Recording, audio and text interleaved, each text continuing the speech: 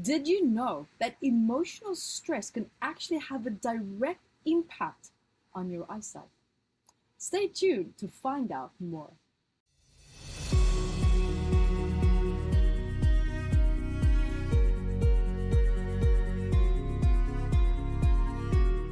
Hi everyone, my name is Yvette Rose, founder of Metaphysical Anatomy Technique, which is a powerful trauma release healing technique which is effortless, gentle, heal with ease and with grace, and also get permanent, long-lasting results.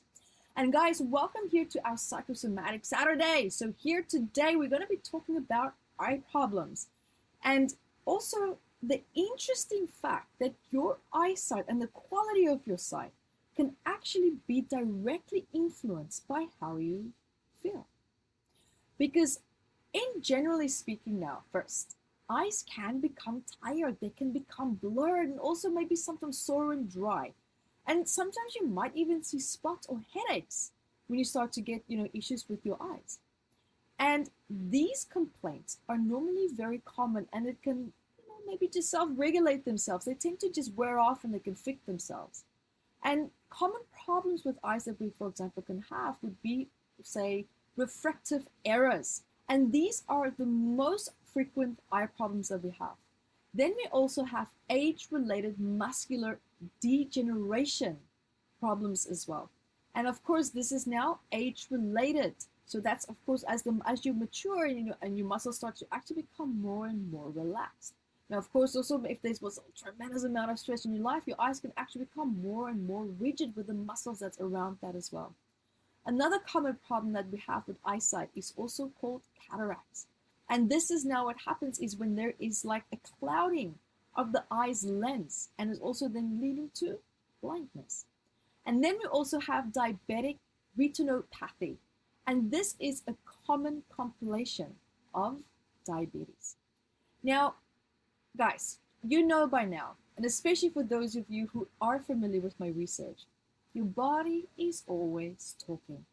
And the art of stopping to listen to it can now not only just provide the environment for maybe creating a healing or a physical contributions, but also to create a mental environment and emotional as well that can open up a platform for us to explore more options and ways as to maybe look at alternative reasons or challenges behind certain ailments that we have. Question also, have you suffered, for example, from a disease and wondered what its presence could actually possibly signify in your life? Right? Have you actually considered that the emotional causes of a disease could be? Knowledge is power. And also knowing what is affecting us is the first step towards finding a solution, because if awareness of a problem is a problem half solved. And now here is also, for example, some points that I want to mention here for you with emotional causes of physical pain or diseases as a reference tool now to also understand, for example, the emotional root cause of, say, eye problems. So when you look at now eye problems and we're looking at astigmatism, now we know we're looking at a generalized deep core fear of seeing yourself, really truly meeting your sense of self as you are and for who you are. And then another aspect that we can have, as we already mentioned, is cataracts. And this means it's almost like you can't see the happiness that is waiting for you. You cannot take in, it's almost like absorb the happiness that is in your life, because maybe there is trauma associated with the happiness that you have had in the past, meaning there was a great moment where you were tremendously happy and then suddenly something really traumatic happened and you associated that positive feeling with something bad that was going to happen because you perhaps lost control of the situation, and now you made that negative association as well. And what's interesting also is when we look at children who have eye problems, normally it's because the child does not necessarily want to really truly see what is going on in the family. Maybe there's a lot of stress and they just don't want to look at the stress, they don't want to take in the stress. But children also has a tremendously big, how can I say, a mirror effect of what is happening with parents. Maybe there's something or stress between the mother and the father. There's some kind of dynamic there that they don't want to see or acknowledge with each other, and the child is feeling influenced by that. Children are like sponges when they grow up. They take in everything emotionally, psychologically, and energetically as well. So often when a child is going through certain challenges, I normally would look at what challenges the parent is actually also going through. Now, another aspect here to eye problems here as well, just to come back to what I was talking about, because this is a deep topic, right? So when we also have farsightedness, and that could be somewhere relating to, for example, fear of the present, fear of seeing what is right in front of you. Maybe if you did, then it would change perhaps a perceived reality that you thought you were experiencing or having at that time.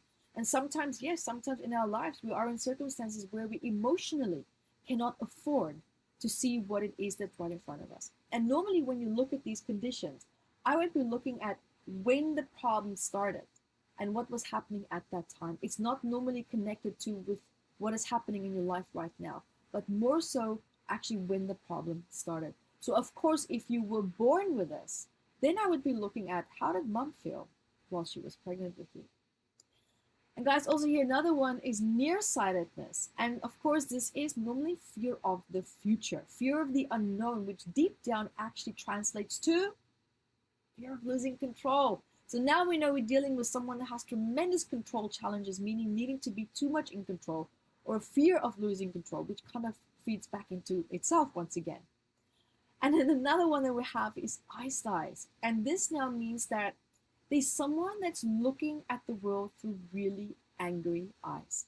What it is that you see in front of you is making you feel really deeply resentful, but you don't have the emotional patience perhaps or clarity to find that middle ground in terms of how to make it compromisable, how to make it work. Instead, you might feel like you're just a passenger in a situation and you feel like you don't have power within that to perhaps do or say or express yourself or allow yourself to just be who you need to be. Instead, you maybe feel like you have to become something that someone else wants you to be. And therefore, you don't like the life that you're now finding yourself in. You don't like what you're seeing. And some really other cool aspects that I want to mention here also for you guys is like when we look at emotional strain also now. Emotional strain, there's research actually being done on this, that this has a tremendously big influence on the refractive errors and vision problems. And Dr. Bates actually did research on this, focusing primarily on mental strain, because he actually believed, right, that vision is 90% mental and only 10% physical. And one example now of mental strain, for example, that Dr. Bates now referred to was often lying. So while he was actually examining patients' eyes with this equipment, he was able to measure an increase of the refractive error. In other words, an increase in blur. So when he asked them then, for example, to tell a lie, and when they told the truth, there was actually really not much change. But right as they started to begin to tell a lie again, the refractive error would exaggerate again. And here's what's also really interesting. Subconscious lying, right? And denial maybe about truth. Maybe you're lying to yourself about a situation that you're in. Maybe you're with a partner and you keep telling yourself, I love this person, I can make this work. But you can see that the life that you have with this person is not in alignment with you. So when I say lies, it doesn't mean like an outright, blatant, conscious, purposeful lie.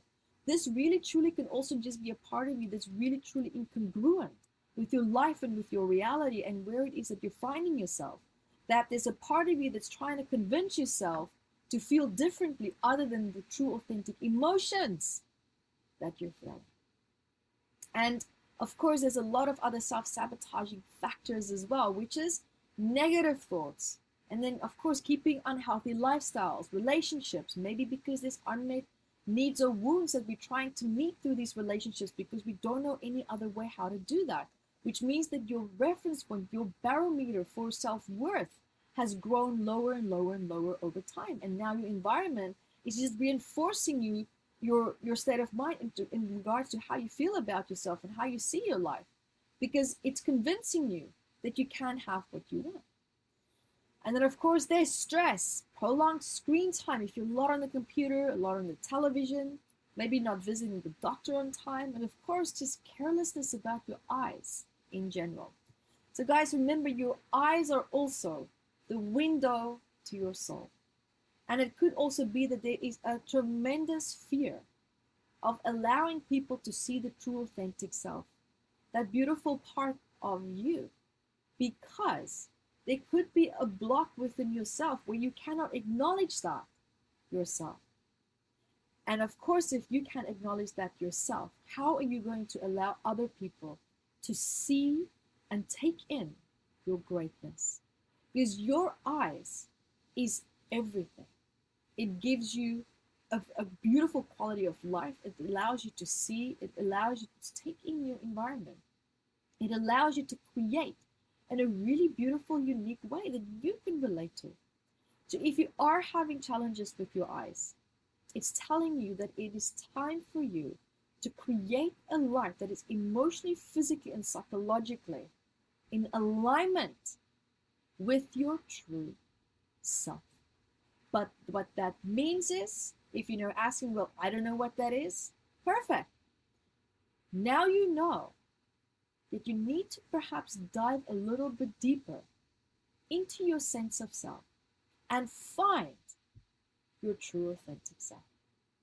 So guys, also remember to stay here with me, keep asking us these really great questions, subscribe to my channel here, hit the notifications bar, stay up to date with the greatest, latest research, free events also at YvetteRose.com. And until next time, be the light that you are. Thank you for watching this video, and I'm sure that you learned a lot. So guys, subscribe to my channel here and also hit the notifications bar, and so that you can get notified every time when I upload a new video. So guys, also remember to share the video and also look out for courses that I have below in the description bar. And until next time, be the light that you are.